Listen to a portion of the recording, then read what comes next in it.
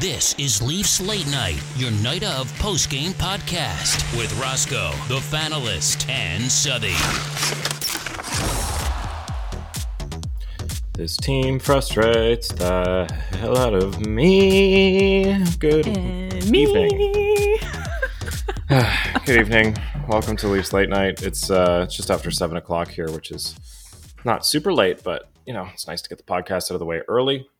Before we touch on this game that did not end the way that anybody hoped it would, except the Buffalo fans, let's talk about just the Heritage Classic in general. What did you think of the jerseys on the ice? Because I know that was a hot topic of debate.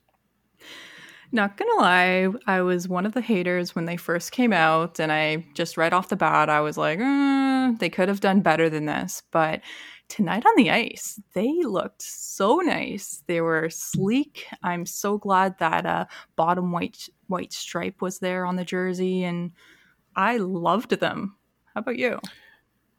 Yeah, I'm in the same boat. I hated them on the mannequin. That reveal was so like, oh god, this is so boring.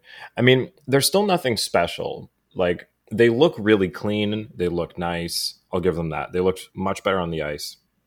But it's still like, after seeing, did you see the Vancouver Canucks Pride jersey? Yeah. Gorgeous. Absolutely gorgeous. That's what I'm talking about when you can reach out to talented artists. That was somebody from Sweden, actually, who I randomly stumbled upon today and realized that it was somebody that I was following on Twitter. Oh my gosh. Wow. I can't remember the name, but anyway, I'll leave a link to it because she's a really talented artist. Anyway, I think that there's potential for jerseys to all kind of hit that mark of like, oh, damn, that's gorgeous, and I want that immediately. And whether it was on a player or just the shot of like the crest itself, I wanted that jersey. So I don't know. It won points, but it's still not, I think, up to what it could be. Yeah, I agree with that, especially with the arenas. Obviously, you can't see that on the ice. You just see the white tee. It would have been nice to see it rather than just only close up with a magnifying glass. But yeah, unless you knew it was there, you wouldn't see it. Yeah. But can we, for a minute, talk about the Buffalo's jerseys? Because this is what I did not like. They either looked like nicotine-stained wall color or a very healthy pea color. Like, it was this nasty yellowish color that they substitute for the white. It was old pillow. Yeah. My god, it was literally like healthy pee or very nasty smoke walls. Like, there's no in between.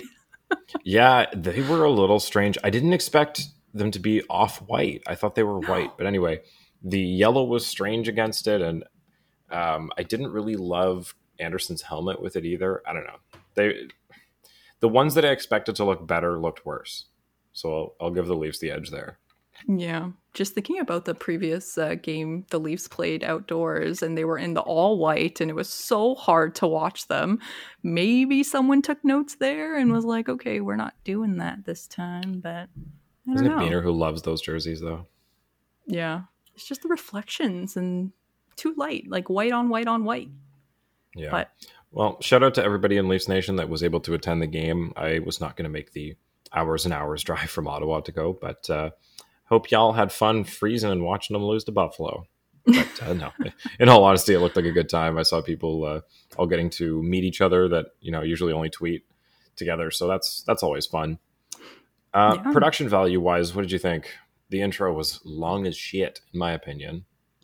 I was very happy to see Eugene Levy talking about his hometown Hamilton. That was cool. So cool. And he volunteered to do that. And yeah, just the whole little historic thing, because we all know there's tons of history behind the whole story here, and I'm for it. But question for you, Johnny. Do you know the nickname for this Ticats field? The Tim Hortons field? Do you know its nickname? I don't. It's called the Donut Box. I found that. Oh my god. Funny. That's so funny. I knew it was going to be something Tim's related. Yeah. Go and watch a game at the Donut Box, guys. So it was Alicia Carr that performed, right?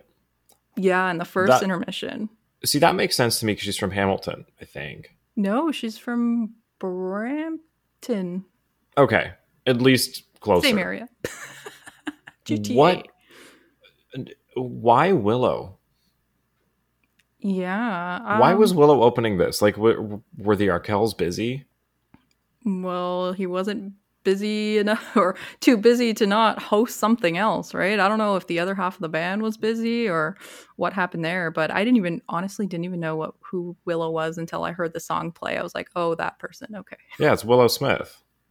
Oh, see, I'm like still thinking Willow Smith is like tiny little girl somewhere, but no, they're all grown up now. Yeah, I know she dropped the Smith part of her stage name, and now she's just Willow, and she's like a punk rock artist now, or pop, I guess punk pop. Wow. Pop punk, whatever you, yeah. So she's in that Olivia Rodrigo kind of style, I guess, where they're all ripping off Paramore and pretending it's brand new.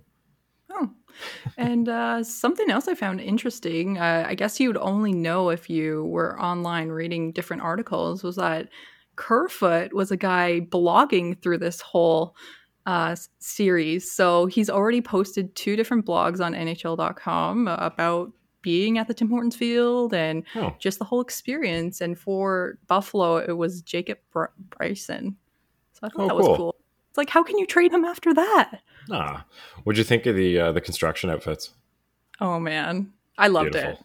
It's like everyone was they looked proper in them. Like that would be like their second career or something. Then you see that meme with Matthews and the dart hanging out of his mouth, just looking like a Gracie construction worker. It's nice to see for once in ever an NHL team not take themselves so seriously, especially the Leafs.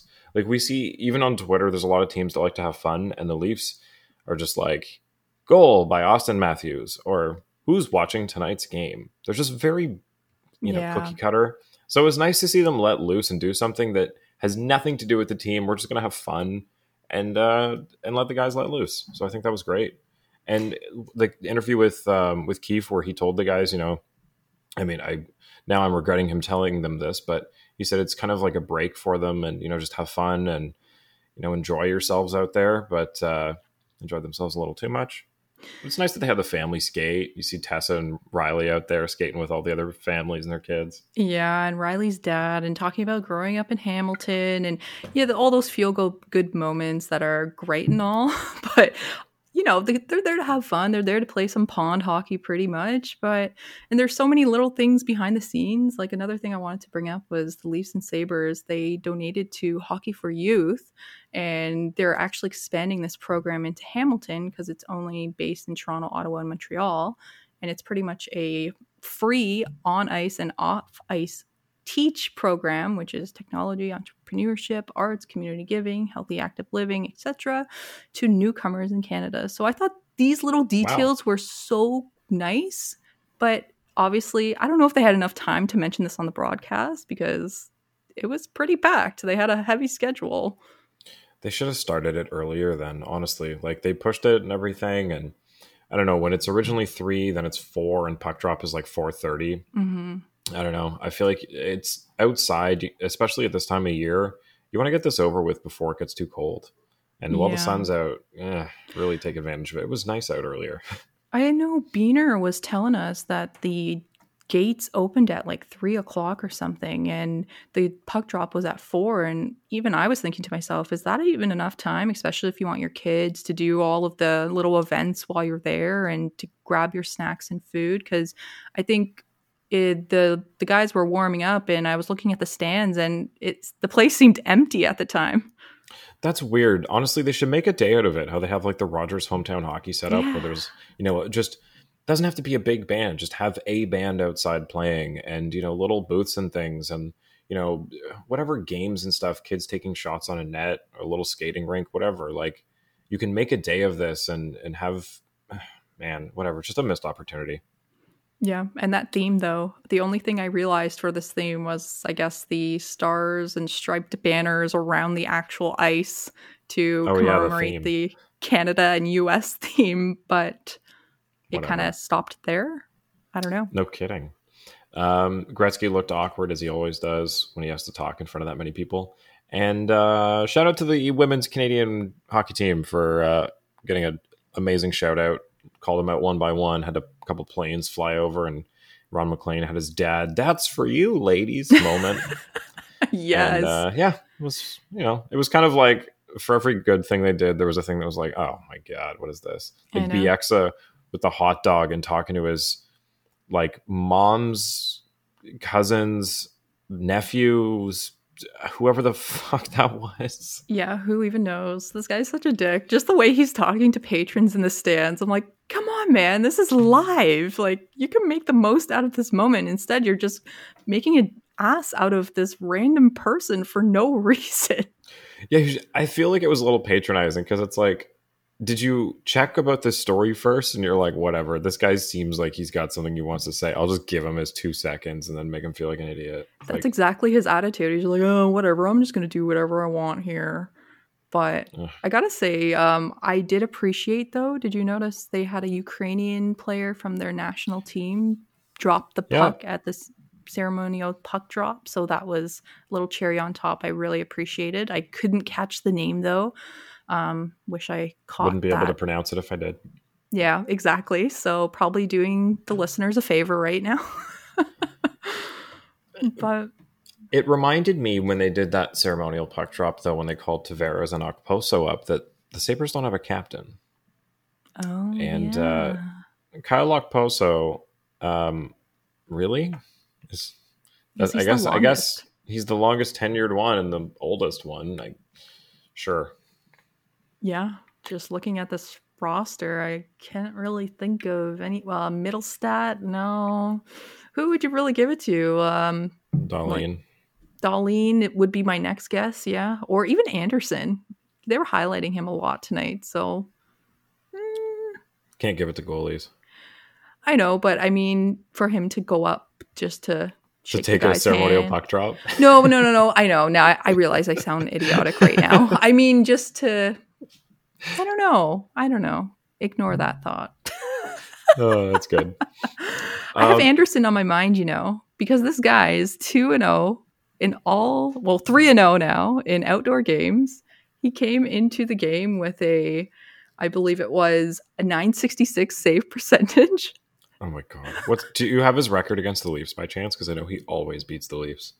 No, but I know that the Leafs are the second highest in wins in his NHL career that teams he's faced. And guess who's number one? The team he's beaten the most.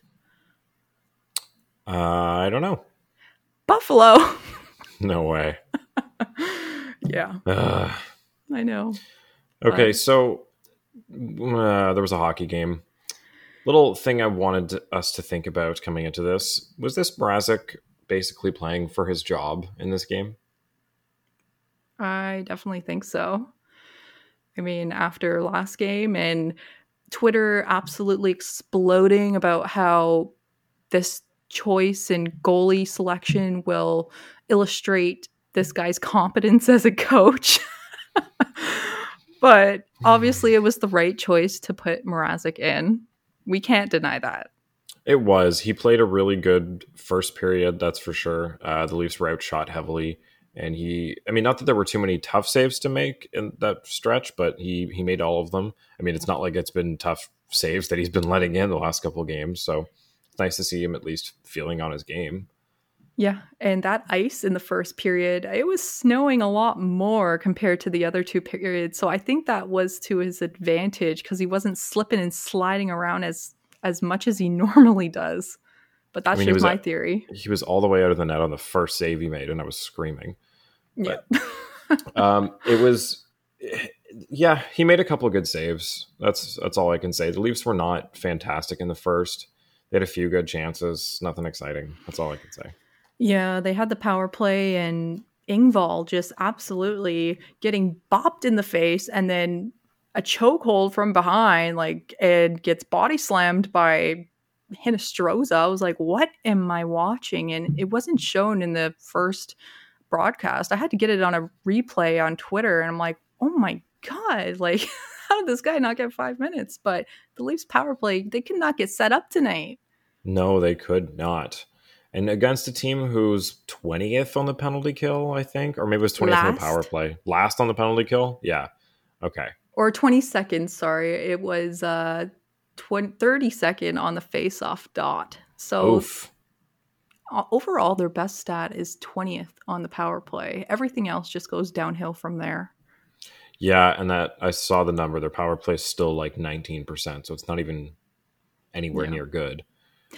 Yeah. The one thing I was wishing though for, especially after seeing those tampons come out and up Hall's nose, was of course a Hall goal, because that's what happened last time and we were all banking on this being the secret to his scoring success.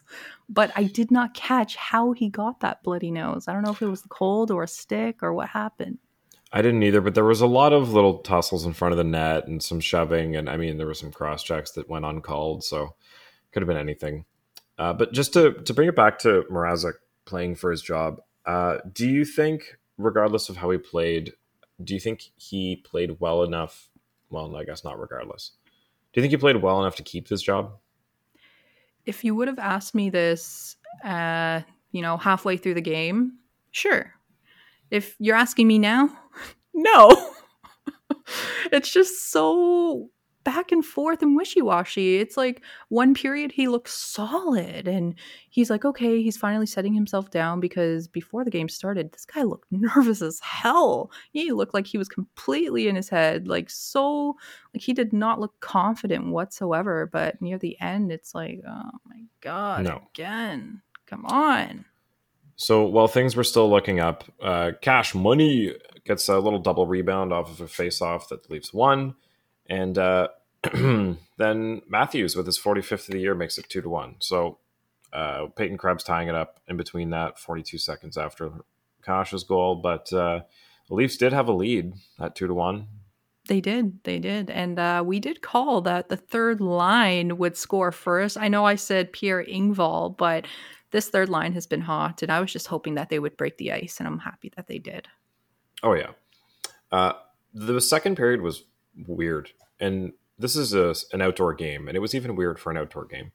Now, I know this is a football field, but I don't know why Brody went for the punt return. Oh my God, I know. Because that was one of the craziest bounces I've ever seen.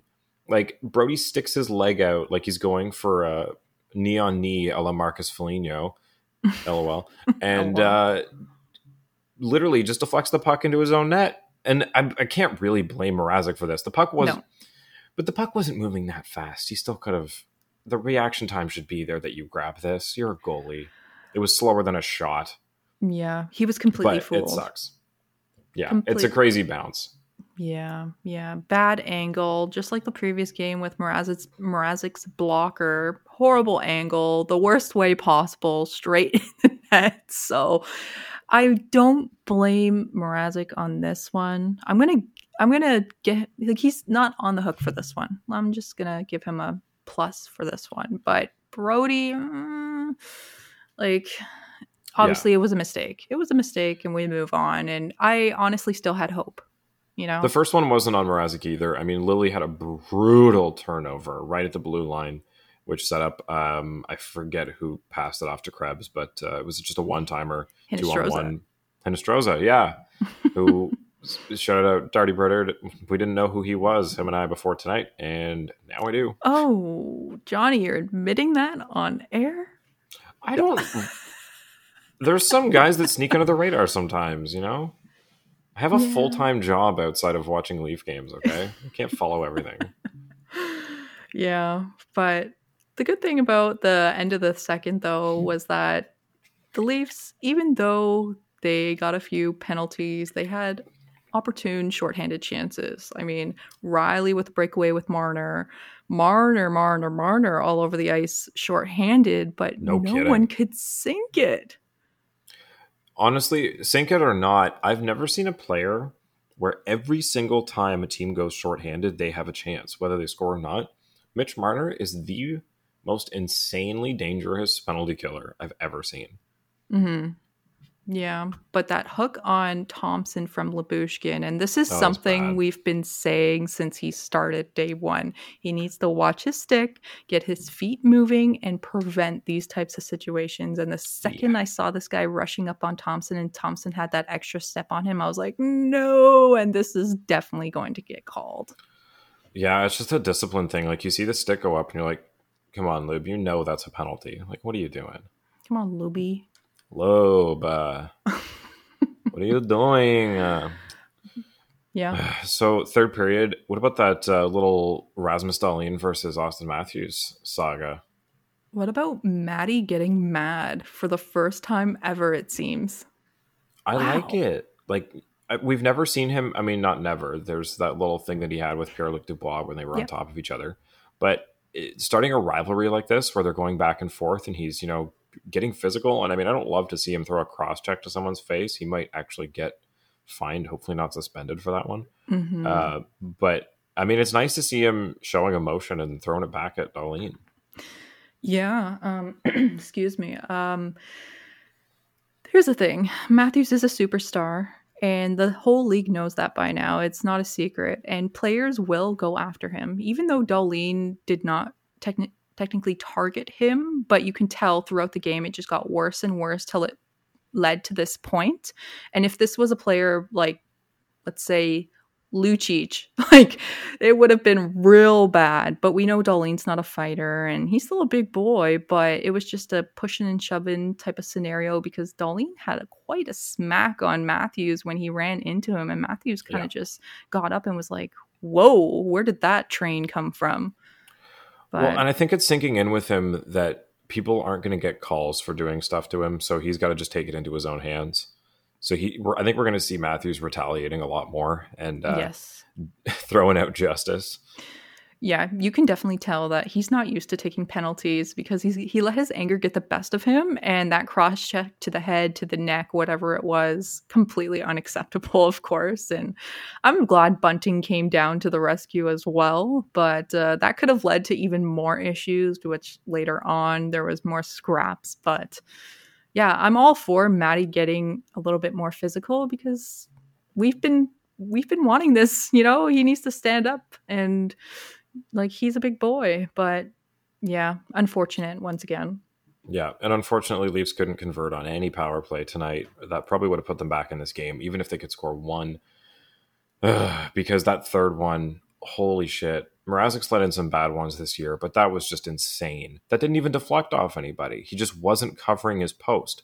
Like, when you see Campbell playing, no matter which side the puck is on, he is so tight to that post because no matter what happens, if it comes off of somebody, it's not going to squeak through between, his right side or his left side in the post. Yeah. How does Mrazek not have this covered? Like, a shot comes at him from almost the goal line in the corner and it just goes right in. Yeah, this is a double dum-dum play because Sandin gets the puck off the draw behind the net, passes it to no man's land, absolutely no one in blue in sight. Of course, it goes straight to a Buffalo Sabre, which leads to the shot right on the goal line. Like, no, this is an impossible angle. This should have never went in, even with pure luck. But Mrazek looked tiny. He looked like Minnie Mouse in net. Like, he just, so many holes. So bad save. You see Dubas's face just oof. And it definitely sunk him from there. That shook his confidence. He was off. That was it. Should have, honestly, after that goal, I wouldn't have blamed Keefe if he put Källgren in. Just to be like, oh no. Like, Mrazek might just collapse now from letting that in, and I need to get him out before that happens.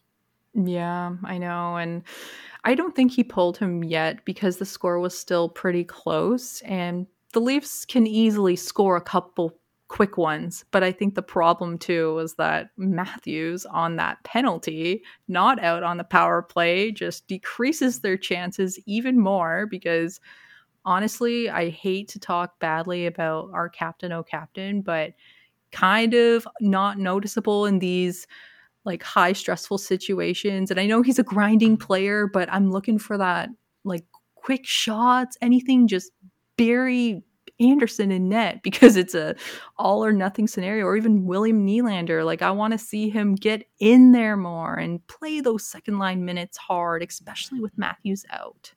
Yeah, the second line was asleep again. I don't know what's going on. I was really expecting more. They had a couple plays, and I'll give them that, just a couple. But we had Kerfoot down on the fourth line in the center, which I also don't get, because isn't Spezza like one of the godfathers of the faceoff circle? Like, why put him on the wing and put Kerfoot in the center? So I think they really wanted him to come back after 2 games of sitting and actually get something on the scoreboard and feel good about himself. So if they put him on the wing, that decreases his responsibility of playing defensively and getting able to pull off more shots. Now, this is just my theory, because maybe they put Kerfoot center because he's usually on the wing on the second line. So it's just kind of a roles reverse situation. But yeah, I don't know. And I think Mrazek really took a hit there once that goal was called, like, as a good call on the ice. He pushed that post off, and people didn't think it was a goal, but it was a good goal. And yeah, that's always rough. Yeah. Because, I mean, he definitely knocked it off himself, and it was, an imminent scoring chance. So it's a good goal. Yeah. And then empty netter, Tage Thompson finished it off. So yeah. C'est tout, and that's the game. Yeah, one little last note I had too when the game was ending, people had their eyes on Matthews. I mean, after the whole Dahlin thing, did you see Cousins rock Matthews center ice? Just gave him a huge hit to end off the night, and Bunting ended up scrapping him and leaving the game with 1:43 to go. But oof. It's going to happen. This is, I think, at the start, especially near the end of the season, the teams are gearing up to play a little bit more physical and prep themselves to get ready for the playoffs. Well, obviously not Buffalo, but I mean, they're just playing to have fun at this point. But yeah, we keep going against these teams that are playing to have fun or fighting for playoff spots. It's like only the Atlantic Division and Metropolitan that are like, whatever, I don't care anymore. Just get us to the playoffs. Yeah, exactly. But tough night for Mrazek. I was really hoping for him to bounce back. This was an awesome opportunity, and yeah, and I'm actually sad to say that Marner was a -3. Riley was a -3. And yikes. Yeah, it's and yeah, Bunting 12 penalty minutes. Yeah, it just wasn't a good showing at all. I mean, everybody's just got to reset and get ready for Dallas, I guess. It's like Keith said, this is just kind of a fun exhibition for the NHL's sake more than it is for the Leafs, a game and 2 points. I don't know. Yeah. Whatever. And here's the funny part, and we saw this from, thank you, Maple Leaf fan, but Toronto joins Colorado as the only 2 teams in the NHL with at least 10 players with 10 goals. Like, that's insane. What an awesome because stat. I guess Pierre Engvall is now at 10. So that's, yeah. And Cash. And who? I think. Oh, no, I think it was his 12. It was before. Yeah. So it was, it was the fact that Engvall had 10 after the last game that put them in that, which is crazy because he's the last person I thought was going to have a good second half of the season. I mean, I was kind of looping him in with Justin Hall at the beginning of this year of just like, why are you on this team? But Engvall's had a great resurgence. I really like our Giraffe. I think he's really improved all season long. He obviously proved why he should stick to the lineup while he was injured during training camp, and that third line has been fire. So yeah. I think that third line were the only line that wasn't a minus tonight. I'm just looking at it now. Yeah. Cam was he was -1, but so who do you think was being advertised in tonight's game? Who do you think is being put in a position for the purpose of being shown off to scouts? Well, it has to be the guys that we think are on the road. So maybe guys like Justin Hall, even Timothy Liljegren, Mrazek, of course. I mean, how do you not let this scenario run through your mind at this point? A month ago, I know we were saying, no, this isn't going to happen. Even a couple episodes ago, but then we didn't see Campbell going down. We didn't see like these injuries occur. So Mrazek. So I'm going to say, just to loop back to what we were talking about earlier, I think putting Kerfoot on as a center was trying to advertise that, hey, just because we're playing him on the wing doesn't mean that he can't also play center. We just have been doing that because of the surplus of centers we have. By the way, Alex Kerfoot can play center. Here it is. Yeah. Yeah. But it just hurts to lose Alex Kerfoot, especially it would. giving that blogging role to him for this series. And oh man, what a team player. But I know it's cap just is tight. one of those. It's just an unfortunate number that he makes. He's the only one that makes enough to make an impact on the cap, and not enough that he's a big name, right? Yeah, exactly. And isn't a defenseman, which we can't afford to get rid of unless it's named Justin Hall. So that actually brings us to a Twitter question here from our Pigeon Coop. What if this, it's not really a question, more of a discussion from Mike at MTC_80. What if instead of Kerfoot, 1-for-1, here's the trade. 2 Toronto, JT Miller, 2 Vancouver, William Nylander. All day long. I would take that all day long. I think JT Miller is a more complete player than William Nylander. And I simply say that because we know William Nylander can play at elite levels when he wants to. But when he doesn't, it is so noticeable that it just turns the spectators against him. I mean, there's like, I never think when Nylander's on the ice that I'm like, oh no, or yes, kind of like Matthews. Like if Matthews comes down the ice and dekes a bunch of players out, I'm more confident in him than a guy like Nylander. Whereas JT Miller does it all. He has all 3 position capabilities. He penalty kills. He's on the power play. He does everything. And I know Willie was on the PK, but yeah, I think he's more valuable at this point, even though he's older. What do you think, Johnny? And I mean, we talked about this last episode when Bean brought up trading Nylander. It's not out of the realm of possibility. It's one of those, as Darty calls it, the Jonas Valanciunas trade, where it's somebody that, you know, is near and dear to the fans, but eventually if you want to win, you got to make the move. So I agree. I think Miller's the full package of a player, closer to what we get out of Marner and Matthews. And I think that's a really good partner for John Tavares. And the JT squared line would be really cool to have, just from a fun standpoint. I see Nylander kind of in the vein, like almost like Kadri, where in a couple seasons he could pop off and have his best season of his career, and then the next season he'll have half of those points. Yes. And then he'll slowly, like, you know, it's never going to be consistent, but some years he's going to be a crazy impactful player. Like, I mean, we saw in the playoffs last year, he was the only one who turned it on. So he's always going to be a factor. It's just unpredictable when that's going to be.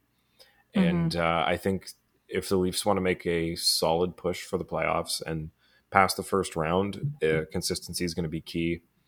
And that's something that Miller's been able to prove on a Vancouver team that has been very hot and cold and gone through turmoil of firing a coach and, you know, a whole front office change. And Miller. And I would like to see Nylander with Elias Pettersson. I think that would be a really fun Swedish little combo to see.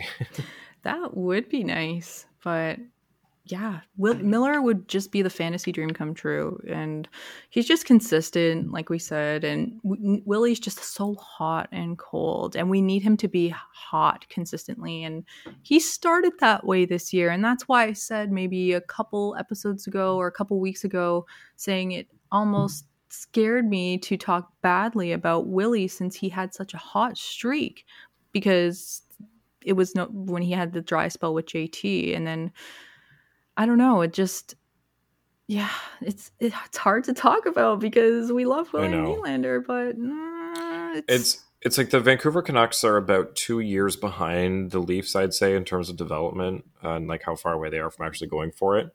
And I think JT Miller is, 2 years ahead of them and Nylander's 2 years behind the Leafs. That's the only way I can kind of justify it, is they're not better or worse. Like, I'm not happy to give up Nylander. Mm-hmm. Pardon me. I just think that position wise for both the players and teams, it would make more sense, because it gives Vancouver a chance to develop Nylander alongside all their other guys that are about the same age, and build a team that they can have for a long time. And it gives the Leafs a solid chance for this year to actually make the push and potentially do the same next year if they're successful or not. Yeah. JT Miller already has 30 power play points this year. What's his, how many years is he signed for? This is his final year. This is it? Okay. Yeah. That's why. That's what I thought. He wants big money in the off season, I'm sure, and he's rightfully so earned it. So what that does too is you're losing Nylander's $7 and a bit million cap hit, and then you're gaining somebody that then disappears off the books, and free agency now becomes, fun, because you have like $8 million to play with. yeah. Especially when you've got, maybe you have to re-sign Kasha, and you want to re-sign Campbell, and you want to, there's a lot of things the Leafs need to work in. So I don't know. It wouldn't be fun. I don't think it'll happen. I think for the sake of discussion, that's I think we nailed it. Yeah. So, next one from Simon Nomas 97. There are only 4 players not moving from this team: Austin Matthews, Mitch Marner, John Tavares, and who's MR? Morgan Riley. Jesus. Holy, I had a brain fart. Everyone else is up for grabs to improve the team. Fantasize what 1-2D you could acquire for Nylander, probably coming from non-PO team, playoff team, or one who is heavy on D, Carolina, to narrow the list. Funny, everybody's now talking about trading Nylander. I did not even read this in advance. Oh. This was just a coincidence. That's really funny. That's the story of Leafs Nation. The second they dry up is they're on the chopping blocks. So who's a big D you'd go for our Willie? With that cap space, considering his contract, that leaves all the options wide open. I would love to have Chychrun, of course, but now he's injured. Which I think makes things more interesting, because then you add his cap hit to the injured reserve before the trade deadline. If Dubas does this trade tomorrow, it'd be nice. Keep them all injured. Then make another move, and then bring Muzzin, Chychrun, and somebody else back. Yeah. Or I would make a package deal, maybe with like Chicago, for example, and get a guy like Connor Murphy, and then another forward on top, like who was the person we were talking about, the cheap Hagel And Murphy for Nylander, and that's it. Yeah. Because we know Murphy's contract is a little hefty too, but he's such a valuable defensive defender. And he's signed for like 5 or 6 years. Yeah, but I think on a better team he would excel. But it's hard. I don't. I know. I've always had Connor Murphy in the back of my mind, but maybe a 2-for-1. Klingberg. Yeah, I feel like he'd want more. I think money-wise. Well, I mean, I think money-wise that makes more sense. Yeah. Nylander for Klingberg, or who else is out there? I mean, Sam Girard, if you want to. I mean, he's now, I'm just looking on the screen, out for 4 weeks. And Gabriel Landeskog out indefinitely. So never mind. Not Sam Girard. Yeah. Who's on Carolina that'd be nice? Your favorite player? No. I'm not getting Tony DeAngelo. So I think that kind of, I don't know who else to grab. Carrie Spears, how do the Leafs flip the power play disadvantage that keeps recurring year after year? I think we just answered it. Trade William Nylander for somebody who is more consistent at scoring. I don't know. Yeah, I don't know what happened tonight. Because we're not jumping on the trade William Nylander train. It's just like No. we're running out of options. We are running out of options and things to talk about when it comes to trade because we've talked about so many possibilities. But yeah, this power play situation, they couldn't get set up tonight. The game before tonight, they had a clinic on the power play. So it's just so unpredictable. Yeah, no kidding. Oh, breaking news. Tom Brady is returning to the NFL. He's coming out of retirement, going to play for the Buccaneers. I thought he already unretired. I didn't think he actually did, but whatever. He is officially not unretired. Oh, okay. Welcome back. So another thing I want to touch on, because it's so funny. I mentioned this when it happened the other day. So John Cooper got tossed from the Tampa Bay Pittsburgh game. And because of all the shots of John Cooper's face, I was like, I really hope John Boy does a lip reading breakdown of this because there's so many clean shots of John Cooper talking.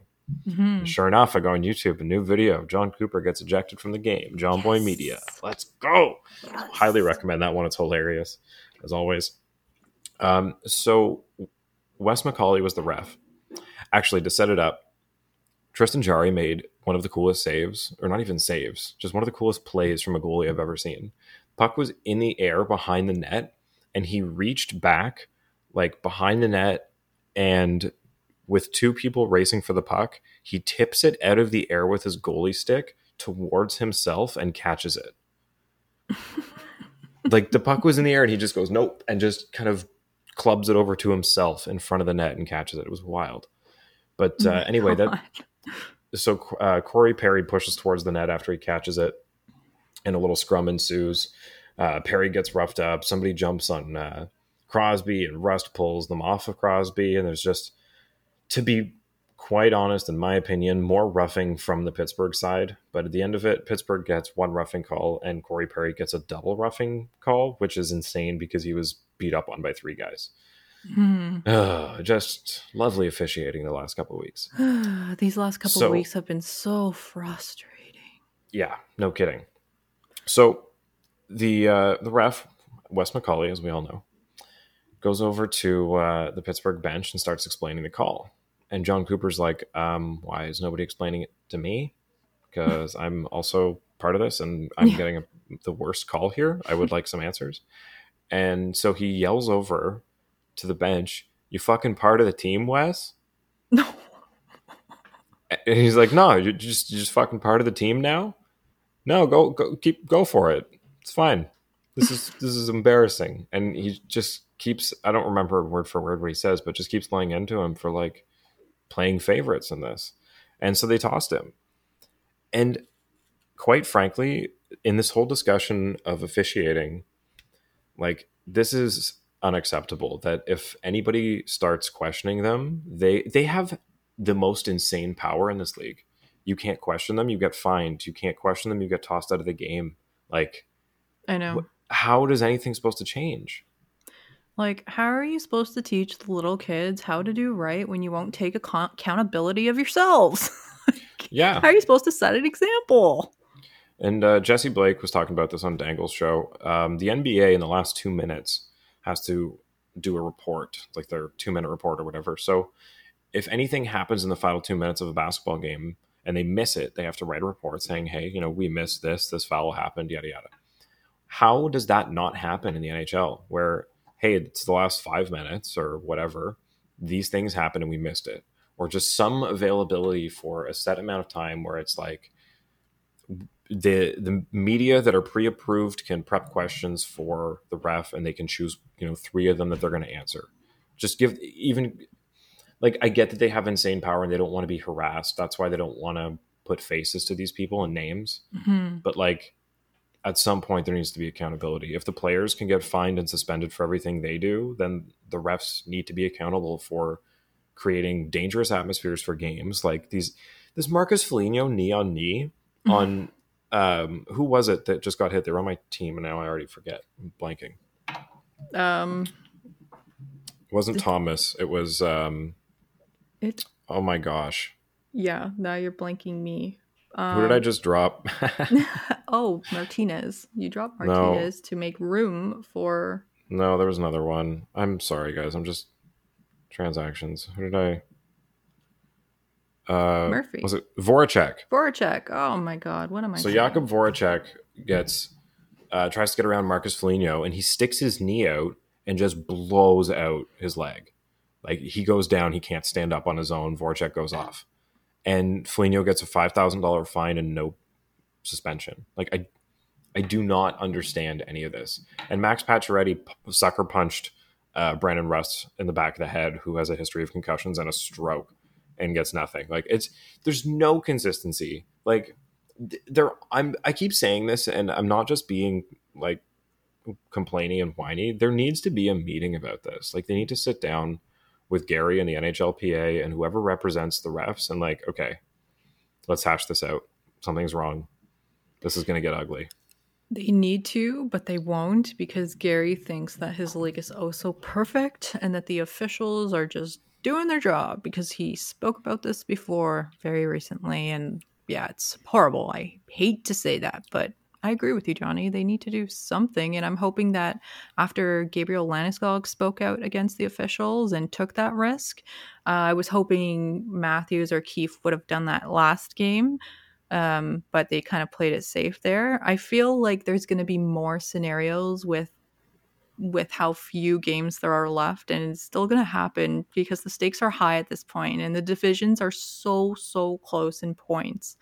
Every second matters. It's not like, even though the Leafs are number one in this and have these top 5 in the league's overall stats, it's just someone's always there coming up trailing behind you. So the points matter the most, and the officials taking these points away, we need a protest. Yeah, and I don't know if you saw, Connor Murphy was taken out on a stretcher the other night, so I totally forgot when we were talking about him in trade talks. That was scary. He literally went limp, getting hit into the boards head first. So he was stretchered off. That was scary. Wishing him the best. But, I mean, I'm not just complaining about my fantasy team being hurt, but Connor Murphy, Robert Thomas, Jakub Voracek, Jacob Chychrun, Drake Batherson, Max Pacioretty, Nico Hischier, Jack Campbell. These guys, the NHL cannot afford to have this many of their top players injured because of just dangerous moves. Yeah. Because games are being reffed out of hand. Yeah. Like, luckily, heard Brad Myers actually retiring at the end of the season, so there'll be some safer games in the NHL. But speaking of defenders, before we let this go from the Leafs, we did have one Twitter question that I do want to hear your opinion on it too, Johnny. We got it from Jimmy Vanilla, sorry. And he asked, would you put Brodie and Riley back together? I don't know why Sandin wasn't with Riley. I think they didn't work well together. They weren't that bad. Would I put them back together? No, because it's the only thing that makes Justin Hall playable until he's gone. I would, if it depends on the trade that Dubas makes. If it's somebody to be a partner for the return of Jake Muzzin, then I think until then Brodie has to fill Jake Muzzin's role in the second line. I think that's just inevitable. Unless the person that they bring in can play with Riley on the first, or I don't know. I don't think with the injury to Muzzin, hopefully with Sandin back this changes, but I don't think with the injury to Muzzin you can afford to put your 2 best defenders together on one line. That's all. Yeah, I agree with you there. I have less anxiety when Brodie plays with Hall, so I think it's a good temporary replacement until we see something. But yeah, tough one though, because tonight the D were not good. Yeah, Liljegren unfortunately has been disappointing me lately. He had a really good start to the season, and the last week or two I've just been really not impressed by his play. And it sucks because somebody had to drop out of this lineup, especially with Lyubushkin coming in, and now with somebody else coming in before the deadline. It's going to be either Hall, Dermott, or Liljegren. I think 2 of the 3 of them can't make the lineup if somebody else comes in. It would be, is that Riley, Brodie, Muzzin, Lyubushkin, Sandin. So yeah, really only one of Dermott, Hall, and Liljegren can make the lineup. Yeah, it's looking that way. And 2 of them, well, Muzzin's still out. But yeah, and I think for the better too at this point. So 1 out of 3 or rotate them or something. Yeah. It's crazy that we went from having none to we'll actually have some defensive depth, I guess, come to playoff time.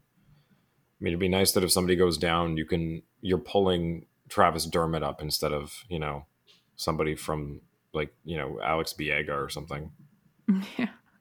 How about Duzak? Saw a report with the Marlies. He's pretty much a point per game player with, I think, 37 points in 35 games or something like that. Don't quote me on it. But he requested out of Toronto because he realizes that there's so much depth in front of him. And I'm just thinking to myself, after just seeing his stats, I'm not going to lie, I haven't watched any Marlies games, but why don't you try this guy out? What position does he play? He's a defender. Yeah. I'm sorry. I mean, what side? I'd have to quickly look that up. And fun fact, though, he actually played one of those games as a forward. I don't know how that happened, but it must have been down from people getting called up to the Leafs or something. He's right-handed. Oh, okay. Yeah. Well, then, try him out. Why not? Try him out for the Dallas game or something before the deadline. He has 40 points in 40 games. Holy shit. As a right-handed defender. And 46 penalty minutes. So obviously hold on to him for next year. Yeah. But I wouldn't he's blow played with his contract. Yeah. But he's played with the Marlies since 2018, 2019. He's not a new guy. Okay. Well, we'll have to have a report on him for next time. That'll be fun. Another one from Matt Sundin. Oh, you know what's funny? I've been reading Matt's Sundin, and I never said it out loud. And now that I do, I'm like, fuck, that's the joke. I never got the joke. What? I did. I swear to God, it's like Matt, like Matt's son, Sondean. It's just. Yeah, Matt's son, Dean. I know, that one went way over my head. I'm an idiot. So Mrazek was victimized by his own team, but even without those goals and the EN, what's that? Empty netter. Oh, the empty netter. The best they get is a 2-2 tie versus the Sabres. Is Källgren the new number one after a handful of NHL minutes? He can't be. He can't be. He's like the fourth or fifth string goalie. I don't think he's not even above Wall, and maybe he's above Hutchinson. Maybe he's put himself fourth above Hutchinson and dropped him down to 5. Great. Yeah. Or maybe 6 even below Carter Hutton. But they need to make a move for a goalie now, and I hate this because for the last couple of weeks I've been like, no, these guys will be fine. And then of course Campbell, we find out, has been playing hurt, and Mrazek has been playing AHL. So they have to do something. Yeah. I know he had an excellent third period last game, and he made 11 or 10 saves on 11 shots, but this does not make him the number one. I mean, that was his NHL debut, and he played 20 minutes. So yeah, the Leafs just can't score 4 or 5 goals to win every single night. It's not sustainable. So somebody's got to get them some saves, whether that's Karel Vejmelka or it's Craig Anderson or it's, I don't know, who else is available? Braden Holtby, somebody that at least can play. I mean, Steph, your point on Karel Vejmelka's numbers against Colorado and the Leafs and Tampa and Florida, it's crazy. This guy's insane. He's so good on a garbage team. On a completely garbage team, this guy is making 40 plus saves a night and putting up excellent numbers. And I'm just picturing what he can do on an elite team, because he's not young either. He did play in, I believe, Swedish League or KHL or something, and he signed the 1-year contract. But I'm like, if you're willing to plug in a Marley with less than 5 games experience and go all in, for example, the brick wall, why wouldn't you give a guy who's played almost a whole NHL season and has 6+ years in Europe as your plug? I think that would be the safer bet, because he's already been facing players in the league with elite shots. He's been tested by Sid, Ovi, Matthews, etc., etc. Vejmelka was drafted by the Predators 5th round, 145th overall, 2015. So he's 25 years old. That's not bad at all. That's somebody that if you get them, you're locking them down. Yeah. Like, I'm sorry, Campbell, but I would take Vejmelka as number 1 and him as number 2. Yeah. And I'm very happy Forsberg is having an excellent year, but his age just immediately puts him out of the equation for me anyways. I would go a guy with a long life left in the NHL, like Vejmelka here. Might as well recruit another Yote. And he's on a 1-year $925 right now, so you do have to re-sign him at the end of the year. But look, freeing up that space by sending Mrazek the other way or sending whoever the other way to get him, because we've obviously opened this relationship with Arizona and they need to take on valuable contracts. Yeah. I think, a goalie that's signed for the next 2 years that's not great, that can keep them losing, is exactly what Arizona wants. Yeah. Please give us Karel Vejmelka. We will sign him for the next 8 years, please. And even though he has excellent numbers against elite teams, he obviously doesn't have the wins to back it up. So I don't think, even if the Leafs did end up signing him, it wouldn't be a large deal anyways. So it would work in the Leafs' favor with their cap-strung issue here. No, give him what Colorado just gave Pavel Francouz, 2 times 2. Yeah, dude, I was shocked to see that. Such a steal.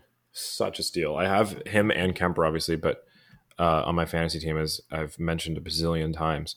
But Francouz on the year, he's got 10 wins, a 920 save percentage, and 246 GAA. That's pretty good. Yeah. That's a good backup goalie. But, okay. At the same time, is $2 million too much for a backup goalie who's playing, what's that, 10 out of, how many has Kemper played? To 27, so he plays a third of the games. 2 million's not bad. No, that's not bad especially at all. for somebody that's that good, yeah. who has better numbers than. Obviously they're less games, but he has better numbers than Kemper does, and that's what you want out of a starter. Somebody that's consistent, playing less games. So, for anyone that's not familiar with Karel Vejmelka, in his last 3 starts. Even though they had a 3-2 loss to Boston, he posted a 925 and made 37 saves. Wow. He played in the 9-2 win against Detroit and posted a 929. And he played in the 2-1 win against Colorado and posted a 977. He saved 42 shots. So here's the thing I'll bring up, though, is goalies that take a lot of shots play well. Sorry, goalies that play well when they take a lot of shots don't play well when they don't. The Leafs don't give up 45 shots a night like Arizona does. Do you think he can still play like that? The Leafs defense is also not great, so maybe he's just good at that. Well, considering that he's on an Arizona team, I'm willing to bet on it that he can. Like, that's the factor for me, and especially in the beginning of the year where Arizona was not hot. Right now they're hot, but this guy, remember early in the year, Johnny, you punked me with his name because we had no idea who this goalie was, and you just said a totally random made up Eastern European name, and I was like, oh really? Yeah. And you're just like, ha, punk. He's and actually now everybody knows who this guy is. He made a name for himself in half a season. Yeah. On the worst team in the league. That says a lot. Exactly. So I would target him. I would too. I have to agree. So before we sign off, we have an interview that Steph and I recorded earlier today before the game that we were teasing this week. So we have the man known as only Legendary, who is the owner of Rink Rats NFTs. So like we were talking about yesterday, we've got a whole discussion with him. It's about 15 minutes that'll close this podcast off. And he'll be telling us all about what Rink Rats is, and we get right down to the basics of what is an NFT, what's the application in the world right now, what can we look forward to in the future, and how you own one, what it means to own one, all that. any questions you might have, I guarantee I tried to ask them and get Yes. And it's legible hockey answers. related. Yeah, it's all hockey related, which is cool. So lots of cool stuff about Matthews NFTs and the other teams that have launched some. So really interesting stuff. I apologize if it's a little too much for some people, but we're all trying to learn what we can. I didn't know that much before we talked, so. Yeah, super interesting. I had no idea. I honestly am a dinosaur when it comes to this kind of stuff. So, yeah, thank you so much, Legendary, for coming on once again. And you guys definitely check out Rink Rats. Lots of new and exciting things coming up in the near future, and we're super excited. You bet. So we'll be back with the Dallas game. When is that? Tuesday? It is. Cool. Tuesday at 7. Sweet. So we'll be right after that game with you, and we'll have some fun announcement that day. So stay tuned for that. We're signing off. Stay tuned for the meeting right after. Bye-bye. Bye-bye. All right. So welcome back to Leafs Late Night. And as promised, we are joined today by Ledge and Derry of Rink Rats NFTs. Ledge, how's it going? Hey, I'm doing good, Johnny. Thanks for having me. And also I'm joined by the co-host, Fanalist Steph. Thank you for hopping on for this. Of course. Very excited for this awesome NFT lesson. So I'm all ears. Yeah, so not going to lie. I mean, I think a base knowledge is about as far as I'd say I go. I get the gist of it, and I've seen, the apes and all the different the top shots and kind of the well publicized applications we've seen of this. But I guess in your own words, what do you see the application of NFTs in the real world, and I guess the not real world? How do you see this being applied? What's your take on this? Oh man, NFTs can be applied in basically every industry for any reason. It's a major technological advancement for the internet. It helps us to transition into Web3. So, not sure how familiar the audience is with Web3, but essentially, the beginning of the internet was Web 1, where you could just kind of read stuff on the internet, whether it be news or educational material, but you couldn't really contribute to the internet. Web 2, we had social apps like Facebook, Instagram, YouTube. You could actually contribute to the internet. In fact, we're doing a little bit of Web 2 contribution to the internet right now with this podcast. Yes. There you go. So, but the problem so far has been that we don't technically own our digital assets. Mm-hmm. So NFTs give us the opportunity to actually own our digital assets through the blockchain technology. Okay, so I guess the biggest thing for people in, I guess, having this a hard thing to grasp is that it's the next version of the internet. So it's hard to have a base to compare this to because it's something that we're just not really familiar with yet, but it's going to be huge soon. I mean, like you were saying, this is the next step in the internet. So specifically with Rink Rats, what are you hoping to bring to the hockey world with this? So Rink Rat, the project is kind of an overall Web3 project starting with NFTs. The initial sale is going to give 9,999 unique pieces of art, Rink Rat art to the community. And with that, there are so many applications we want to apply, and I can go over a few, but can't really give all the secrets at the moment. But essentially, these Rink Rats are going to give you access to exclusive clubs, events, early access and discounts on items, whether they be physical or digital, in the hockey space. There will likely be viewing parties in our virtual land that we end up buying and building on in VR and the metaverse. I think a big part of it too is being a part of this community. There are hundreds of millions of hockey fans and growing every year worldwide, and there are only 10,000 of these NFTs to be part of this the biggest hockey community in VR and in Web3. So with that usually come some big names. We've seen celebrities buying Bored Apes and things like that, and it's a different type of project than that, but at the same time there are some actually the way I got into NFTs was that Austin Matthews dropped his own NFT project, and I bought a few of those. So that's what really got me into NFTs about a year ago. and I just can't get enough. So I guess the final thing with Rinkrat that people get, and maybe even the most important thing, is passive income, because with NFTs you can kind of write in the contract of ownership with a smart contract that it can automatically execute certain tasks. And one of those tasks that we are going to execute with Rinkrat is that every NFT owner, Rinkrat NFT owner, gets essentially a portion of ownership of the Rinkrat business. So for future revenues in Rinkrats, there's a kickback for all of the NFT holders. So it's not a valueless JPEG picture. There's actual utility coming with our project. Oh, That's really cool. I like that. So you got a lot more with it than just, like you said, than just a JPEG. So with that, what do you think is the biggest misconception about NFTs that the common person would have?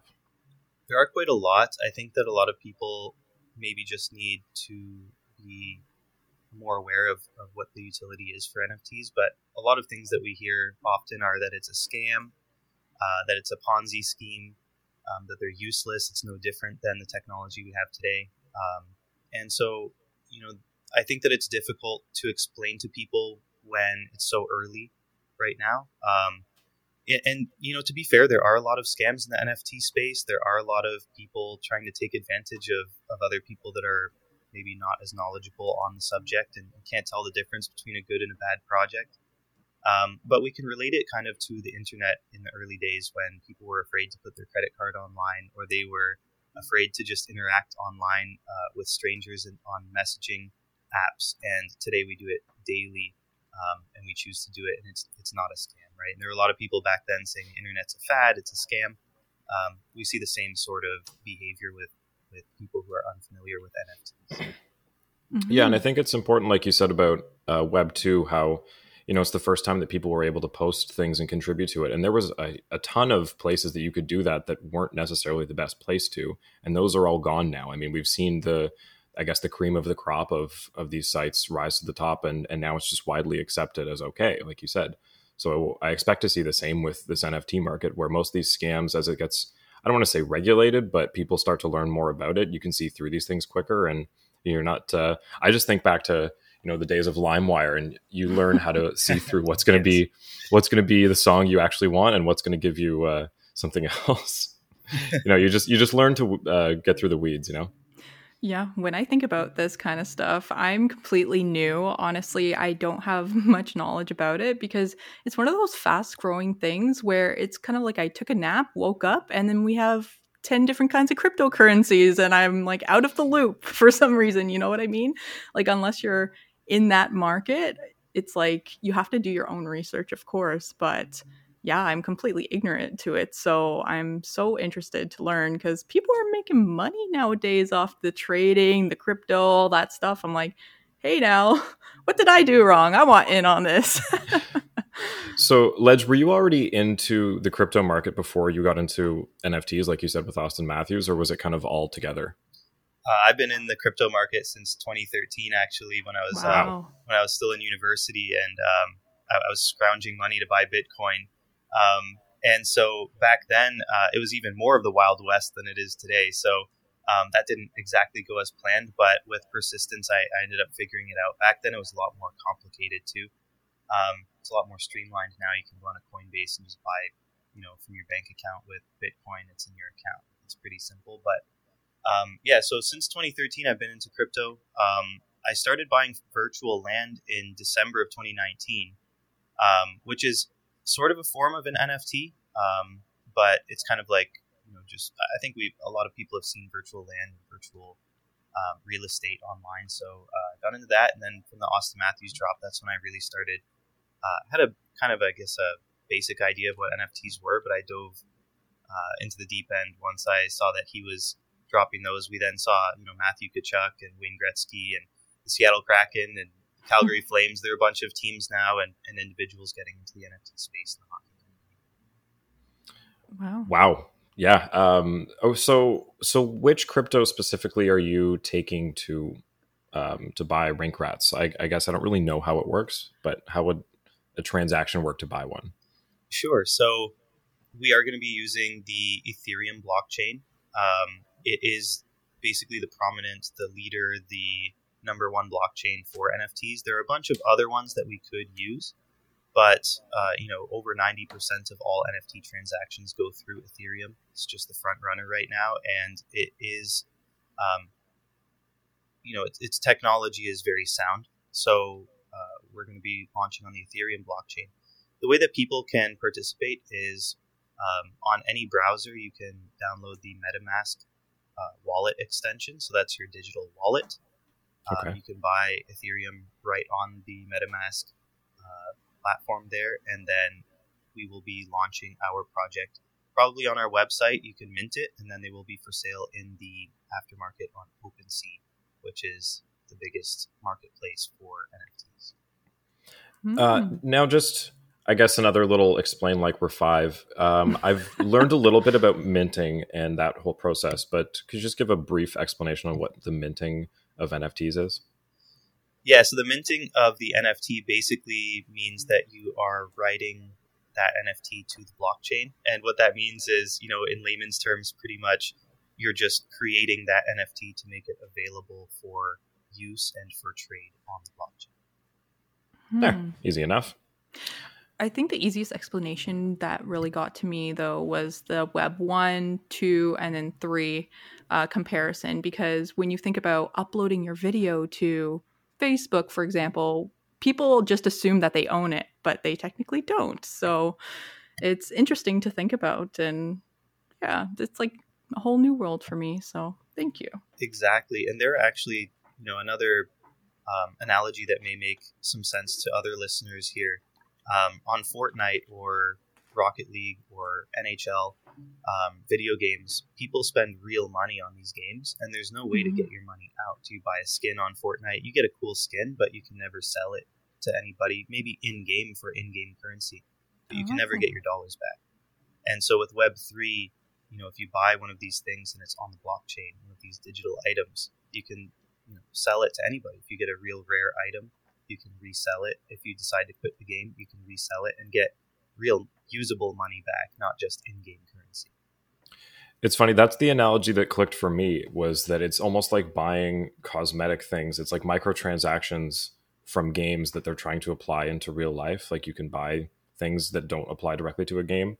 But again, to this being able to resell rare items, we saw that come up and all these games shut it down, and there's all these laws about it. You can't do that because you don't own these things. So this really just flips the table on that.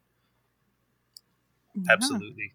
Yeah, I think it's a big game changer. I think in 10 years, any game that doesn't have NFTs is not going to be played. Yeah, it's funny. One of our first episodes, we talked about how the NHL games were talking about doing NFTs, but they don't really have a concrete plan as to how they're going to implement it yet. But I mean, I feel like every shareholder meeting, they have to say NFT or, they're going to start losing legit. money. Yeah. So, I mean, obviously EA and NHL are trying to jump into that. But how do you see it being able to be applied to like an NHL game like that? Well, yeah, that's where it gets very interesting. And I'm very passionate about this. Hopefully with Rink Rats, we can offer this. And so, let's say 100 years ago, the only way that you could watch a hockey game was to physically go to a hockey game. Then the radio kind of picked up games. So you could listen to the game if you weren't at it. Then the TV was invented. And then since the TV, the screens have just gotten smaller, or more accessible. So now you can watch a game anywhere in the world on your smartphone. What we're likely going to see in the future, and I don't know if this is 5 or 10 or 20 years out there, but we expect that you'll be able to buy a virtual ticket to a game. They're going to remodel the entire arena so that when you buy your virtual ticket, you put your virtual reality headset on and you can sit in the seat of the ticket that you bought as if you were actually at the real game. Wow. So that's where we think the viewership is going to go in the future with Web3. Wow. Yeah, I agree. I think that's where everything's headed. It would explode the amount of revenue they get from ticket sales. I mean, you're not limited to how many seats there are in the arena. You're limited to just how many people. I mean, it's not limited. It's how many people want that experience. You can just sell infinite amount of tickets. So, man, that hockey related revenue and salary cap. Oh, That yeah, the excites me. NHL needs it. They do. But that VR thing excites me. I use VR. I love to play VR games. So imagine just sitting in your living room, front row, watching a Leaf game, and having that affect someone against the glass. Like, this is the future we thought we'd have 20 years ago today. You know what I mean? But it's actually coming true in our later adult life. So this is really exciting.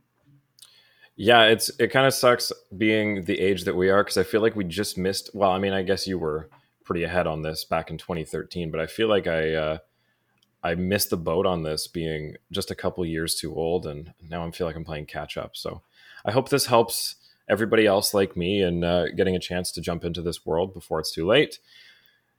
And before we let you go here, Ledge, do you have any idea of when we can expect to be able to buy one of these?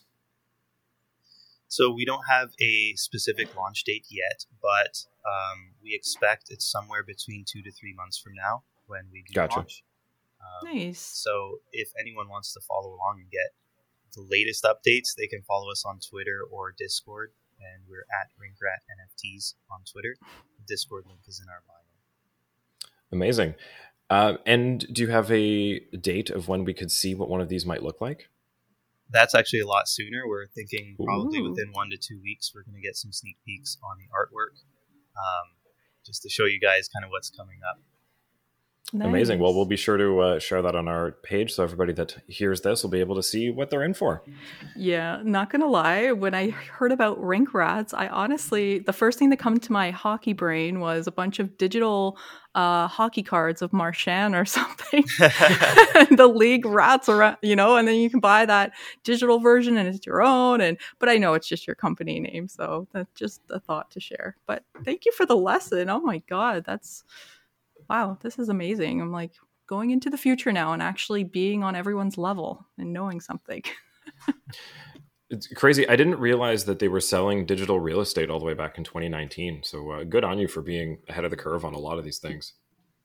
Yeah, well, there's a lot. Even with everything I know, I still feel like there's a whole world of knowledge still to be gained in this space. It's ever growing and ever developing. So it's a lot of work just to even keep up with the newest thing that's going on.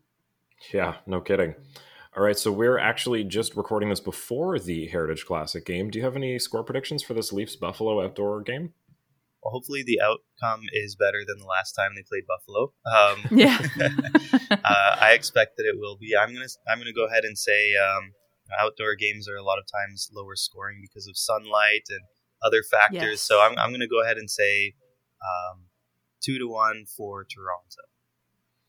Hey, love it. Nice. Thank you so much for dropping by, Ledge. Appreciate it. I appreciate you guys having me. Thank you.